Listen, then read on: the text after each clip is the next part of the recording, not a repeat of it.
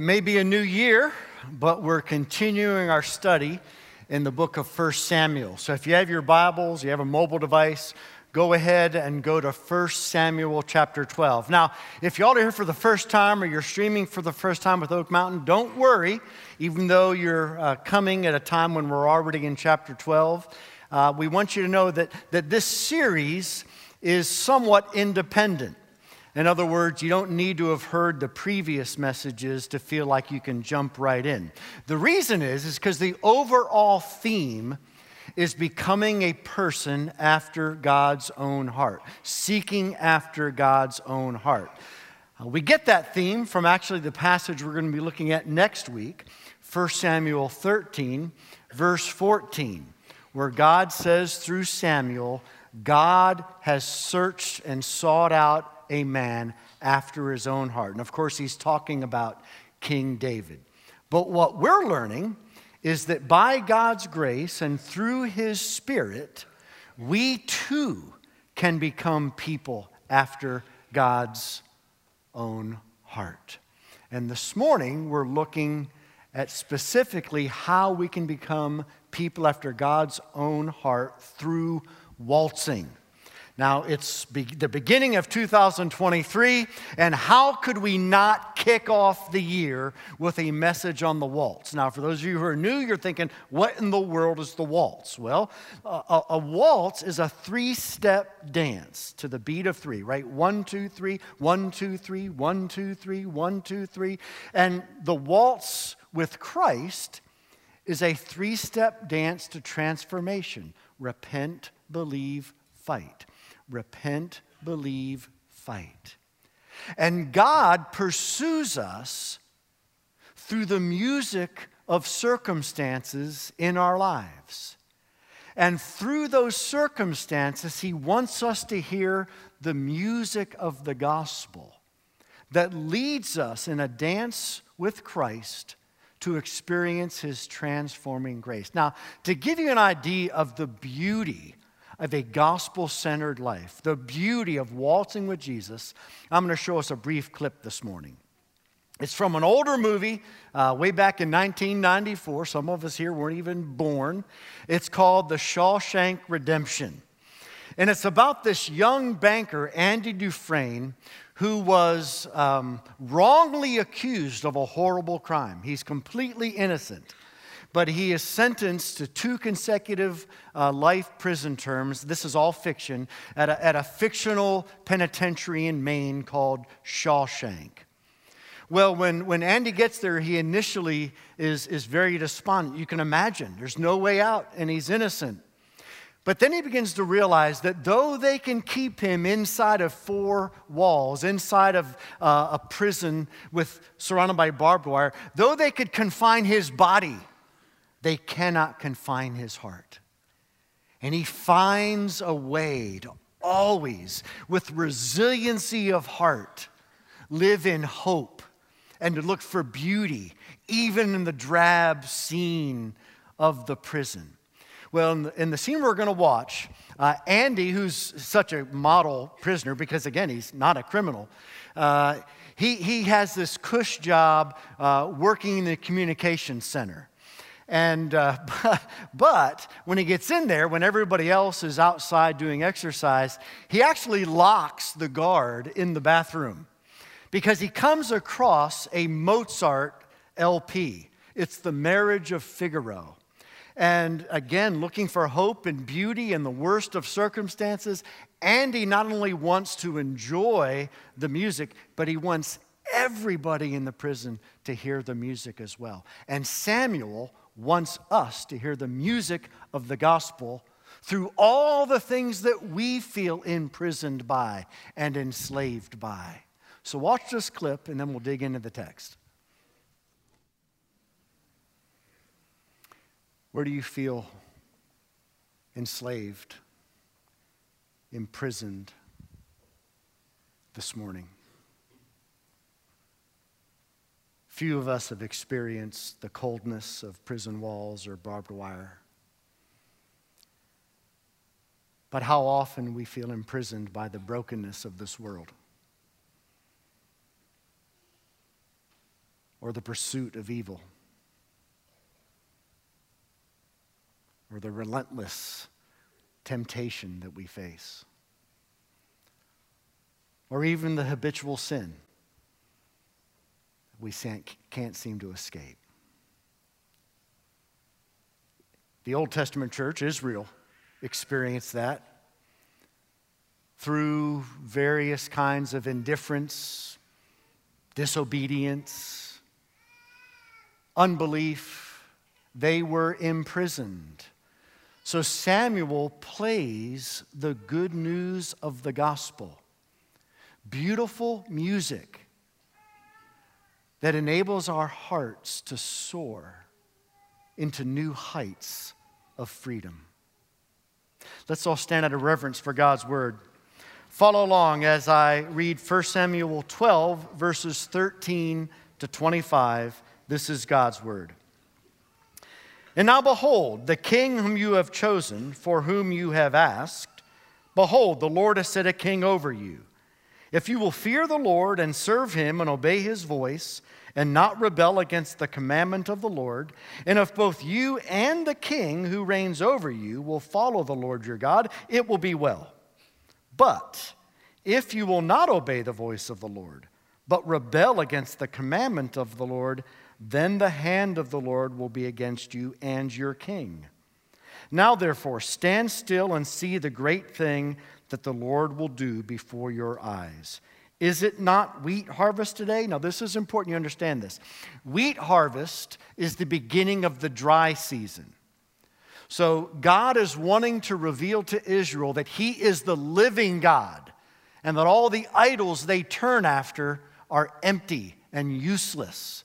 And so God is going to do something miraculous by causing it to rain in the middle of the dry season. I will call upon the Lord that he may send thunder and rain, and you shall know and see that your wickedness is great, which you have done in the sight of the Lord, and asking for yourselves a king. So Samuel called upon the Lord, and the Lord sent thunder and rain that day, and all the people greatly feared the Lord and Samuel. And all the people said to Samuel, pray for your servants to the Lord your God, that we may not die. For we have added to all our sins this evil, to ask for ourselves a king. And Samuel said to the people, do not be afraid. You have done all this evil, yet do not turn aside from following the Lord, but serve the Lord with all your heart. And do not turn aside after empty things, idols, that cannot profit or deliver, for they are empty. For the Lord will not forsake his people for his great name's sake, because it has pleased the Lord to make you a people for himself. Moreover, as for me, far be it from me that I should sin against the Lord by ceasing to pray for you. And I will instruct you in the good and right way. Only fear the Lord and serve him faithfully with all your heart. For consider what great things he has done for you. But if you still do wickedly, you shall be swept away, both you and your king. May God bless the hearing and teaching of his inspired, infallible, inerrant, and authoritative word. This is God's word. He gave it to us because he loves us. He wants us to hear the music of the gospel. He wants us to dance the gospel waltz and find our hearts increasingly free from the things that enslave us and imprison us. Let's pray. God, we ask you now to send your Spirit. Open our ears to hear the music, to hear the beauty, and may we want to dance with Jesus to transformation. Come, Holy Spirit, in Jesus' name, amen. Go ahead and have a seat.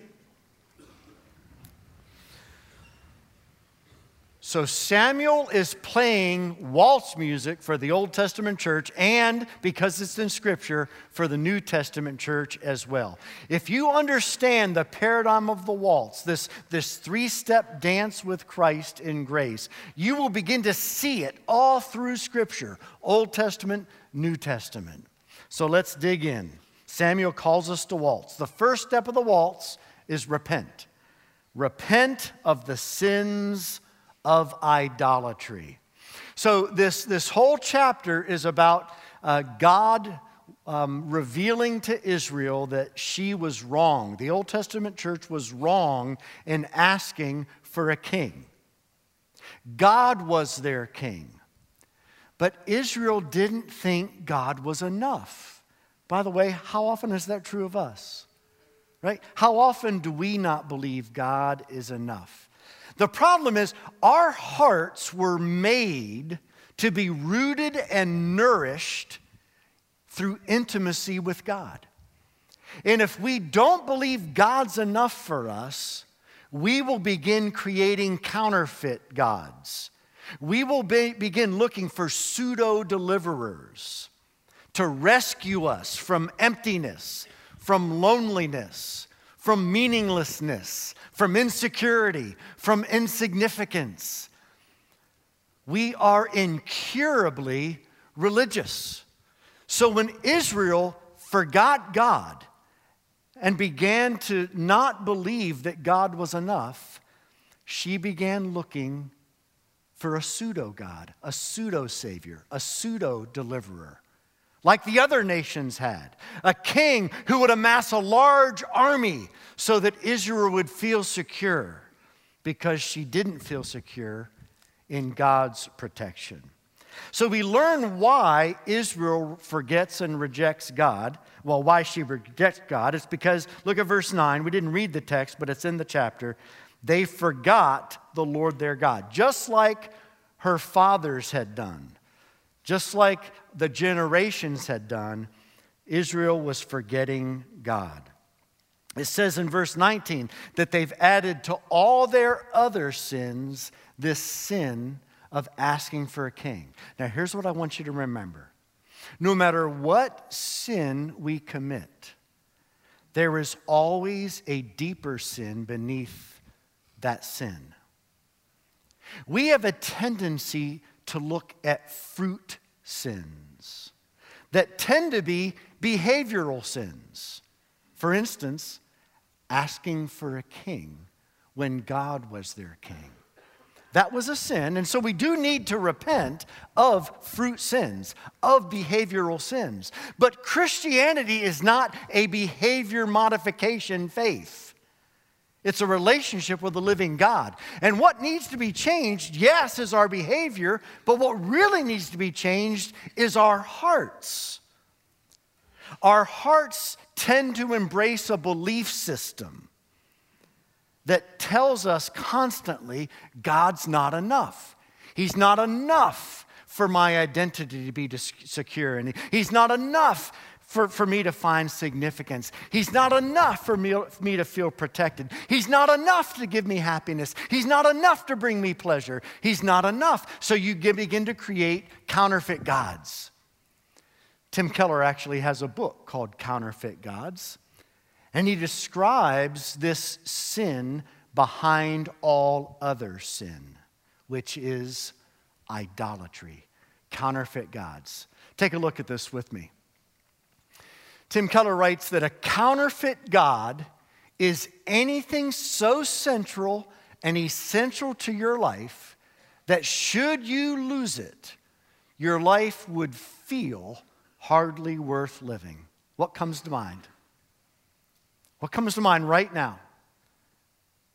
That you feel that if you lost it or never got it, life would hardly be worth living.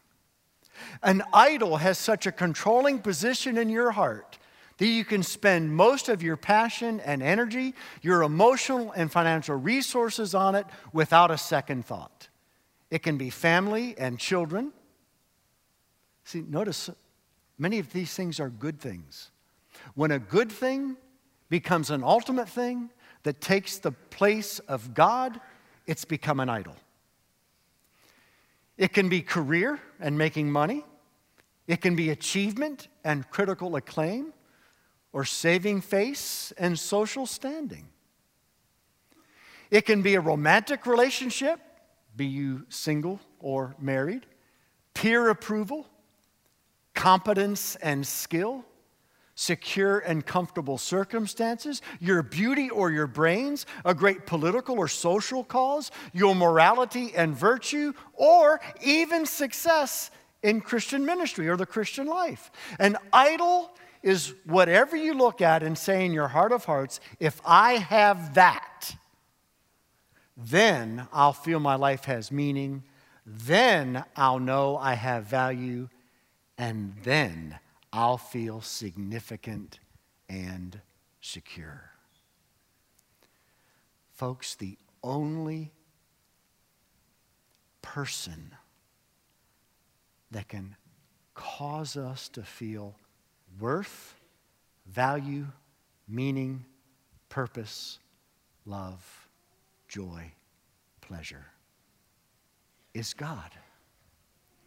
And if we allow any good thing to become an ultimate thing so that it takes the place of God, we commit idolatry. And idolatry is the sin behind every sin. Why does a child lie? It doesn't want to be exposed. At that point, feeling their own sense of worth through their own goodness is more important to them than anything else. Why do people cheat? Financially or relationally? Why do people commit adultery? Why do people covet? Why do people commit any sin? Folks, it always goes back to idolatry. It always goes back that at that moment, something else meant more to us than God. And we didn't believe at that moment that God's heart was good and that He could meet my deepest desires. And since I failed to believe that God's heart to me was good, and I failed to believe that God was able to meet my deepest desires, I looked elsewhere for the living water that only God can give.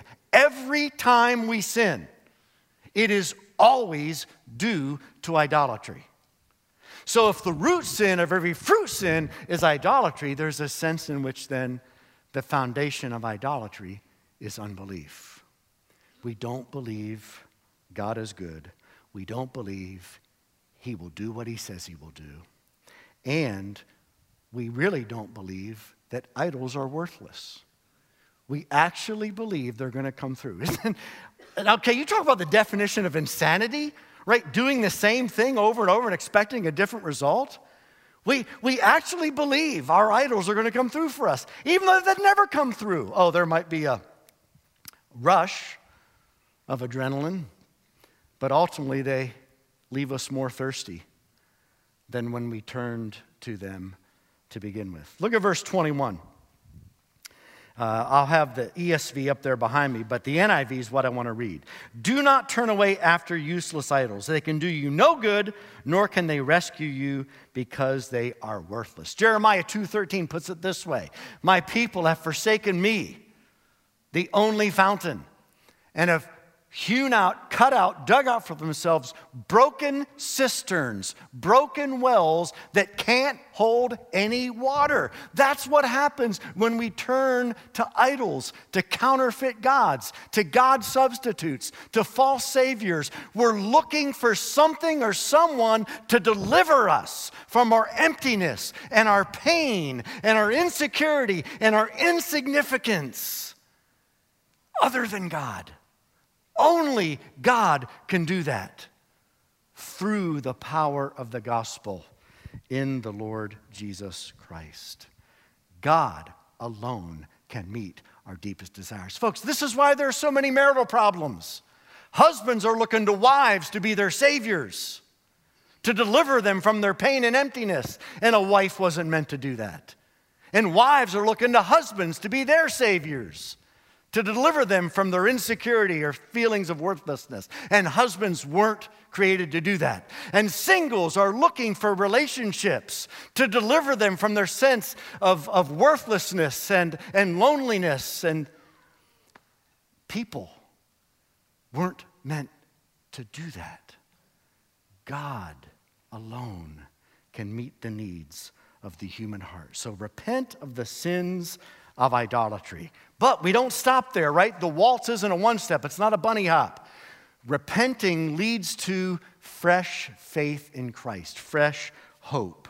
The people confess their sin in verse 10, verse 19, and then Samuel gives them assurance in verse 20. Don't be afraid. And then he says, yes, verse 20, you have done all this evil, but, look at verse 22, the Lord will not forsake his people for his great name's sake, because it has pleased the Lord to make you a people for himself. As we acknowledge our sin, and we can acknowledge our sin, right? See, if your idol is to feel you are worthy to earn God's love, you're looking to your own worthiness, your own righteousness, building your own record to bring to God, then you're going to guard that record and protect it whenever it's threatened. Therefore, you're going to be very slow to acknowledge your sin. In relationships, you're going to be very defensive. You're going to make excuses. You're going to blame shift. Do you see this in your lives? Of course we do. We all do. It's idolatry. Rather than looking to Christ for his record of righteousness that is given to us in the gospel, we're trying to maintain and establish and protect and guard our own. And so it leads to defensiveness and excuse-making and blame shifting. And so Samuel says, don't be afraid. The Lord won't leave you. He won't forsake you. He says he set his love upon you because he chose to. In other words, Samuel's saying, you never earned or deserved the love of God. You didn't earn it, and you can't forfeit it. And so even as we acknowledge our idolatry, see, some people think, oh, Bob, you're such a downer this morning. You're talking about our idolatrous hearts. I already feel, no. It's actually seeing the enormity of your idolatry that leads to the beauty and wonder of Christ. You know why people yawn at Jesus? Oh, you know why they yawn? Because they don't feel needy. They don't feel desperate. But if you get in touch with the idolatry of your heart and you see the enormity of your sin and you feel what Israel felt, oh, we're going to die. How can we stand before a God like this? And then the gospel says, don't be afraid. God has sent a Savior. Not only that, he sent a Savior because he loves you. And he'll never leave you. He'll never forsake you. You can never do anything to make him love you more than he already does. And you can never do anything to cause his love for you to diminish. So don't be afraid. Keep pressing on. Yes, you've sinned. Yes, you will sin. Yes, it's because of idolatry. And guess what? You can't bootstrap your way out of idolatry. You see, it's a deceitful belief system that makes us turn to idolatry, right? It's that sinfulness of our darkened minds that constantly tells us God's not enough, and the belief system that some other counterfeit God is going to come through for us. And you can't change your heart to abandon that belief system. You can't do it. You can't study enough. You can't memorize enough. You can't read enough. All we can do is repent and believe the gospel. Repent of our idolatry and keep believing the promises of the gospel. That if we do repent, God sends power in the form of the Holy Spirit to change our hearts that transforms our belief system. So we actually begin to understand and believe the reality that idols are empty. They're useless, they're worthless, they cannot come through. And we actually begin to be changed by the power of the Spirit through grace, by the power of the blood of Christ. We actually begin to believe that God's enough. As beautiful as marriage is, I don't need my wife or my husband to save me. As beautiful as marriage is, I don't need to be married. As wonderful as a career is, I don't need it to feel successful. I don't need it in order to have an identity, value, worth. You see what I'm getting at here? And as you believe the gospel, the power comes. That's so important. As you believe the promises of the gospel, the Holy Spirit flows into our lives to give us peace, hope, joy, and to transform us into the image of Christ. But even still, we're not done. Repent of our idolatry, believe the promises of the gospel, but that's a two-step. That's not a waltz yet. Repent, believe, fight. The third point is that Samuel talks about, we need to fight for the ways of the Lord. Twice in this passage, Samuel reveals what it means to fight for the ways of the Lord. Look at verse 14. First of all, it means this: fear the Lord. If you will fear the Lord and serve him and obey his voice. Fear the Lord, that means don't be afraid, right? That means to treat his word with reverence, with awe, with trust. And serve him, live for him, and obey his voice, follow his word. And then Samuel says in verse 23, I will instruct you in the good and right way. See, another part of our hearts that need to be changed that you and I can't change. We cannot transform our hearts. Behavioral modification does not touch the heart. Did you hear me? Behavior modification doesn't change the heart. Only God can change the heart. Only trusting God's promises of the gospel changes the heart. You can change your behavior. So can Mormons. So can Jehovah's Witnesses. So can Buddhists. So can Muslims. So can secular agnostics and atheists. Anybody can change their behavior, but nobody can change their heart. And so our hearts need to be changed so that we actually begin to believe that the ways of God and godliness and holiness in Scripture, as Samuel says in verse 23, is the good and right way. You know, one of the problems that our teens are facing, parents, grandparents, get ready for this. The world is constantly telling them the ways of the world is good. The ways of the world are right. I see this in the lives of our singles all the time. Shack up. You got to experiment before you get married. How are you going to know you're compatible? See, that sounds so right in the world's eyes. But our hearts need to be changed to embrace that God's way is the good way and the right way. Our hearts need to be changed so that we're willing to fight with all our might. We're willing to strive. We're willing to make every effort to fight for the ways of the Lord, to fight to say no to sin, to fight to say yes to righteousness. And then I want you to notice how the passage ends in verse 24. Fear the Lord, serve him faithfully with all your heart, for consider what great things he has done for you. Do you see what he just did there? See what Samuel just did? He took all the things we're supposed to do. He took every call to obedience and he grounded it in the promises of the gospel.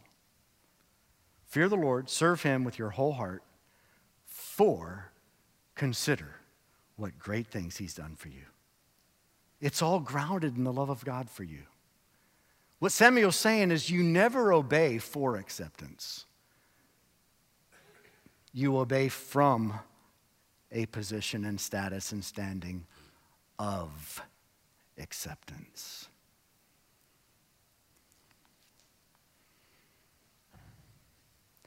You know, it's really like Romans 12. Romans 12, Paul says, therefore, I urge you by the mercies of God to present your bodies a living sacrifice, holy and acceptable to God, which is your spiritual service of worship. Do you see what he just did there? He said, I urge you therefore, by the mercies of God, just like Samuel says, for. What Paul is saying in Romans is, I've spent 11 chapters, 1 through 11, talking about the promises of the gospel. In light of that, The first command to obey anything that Paul gives in Romans is chapter 12, verse 1. He grounds obedience in the love and grace of God. And Samuel does the same thing.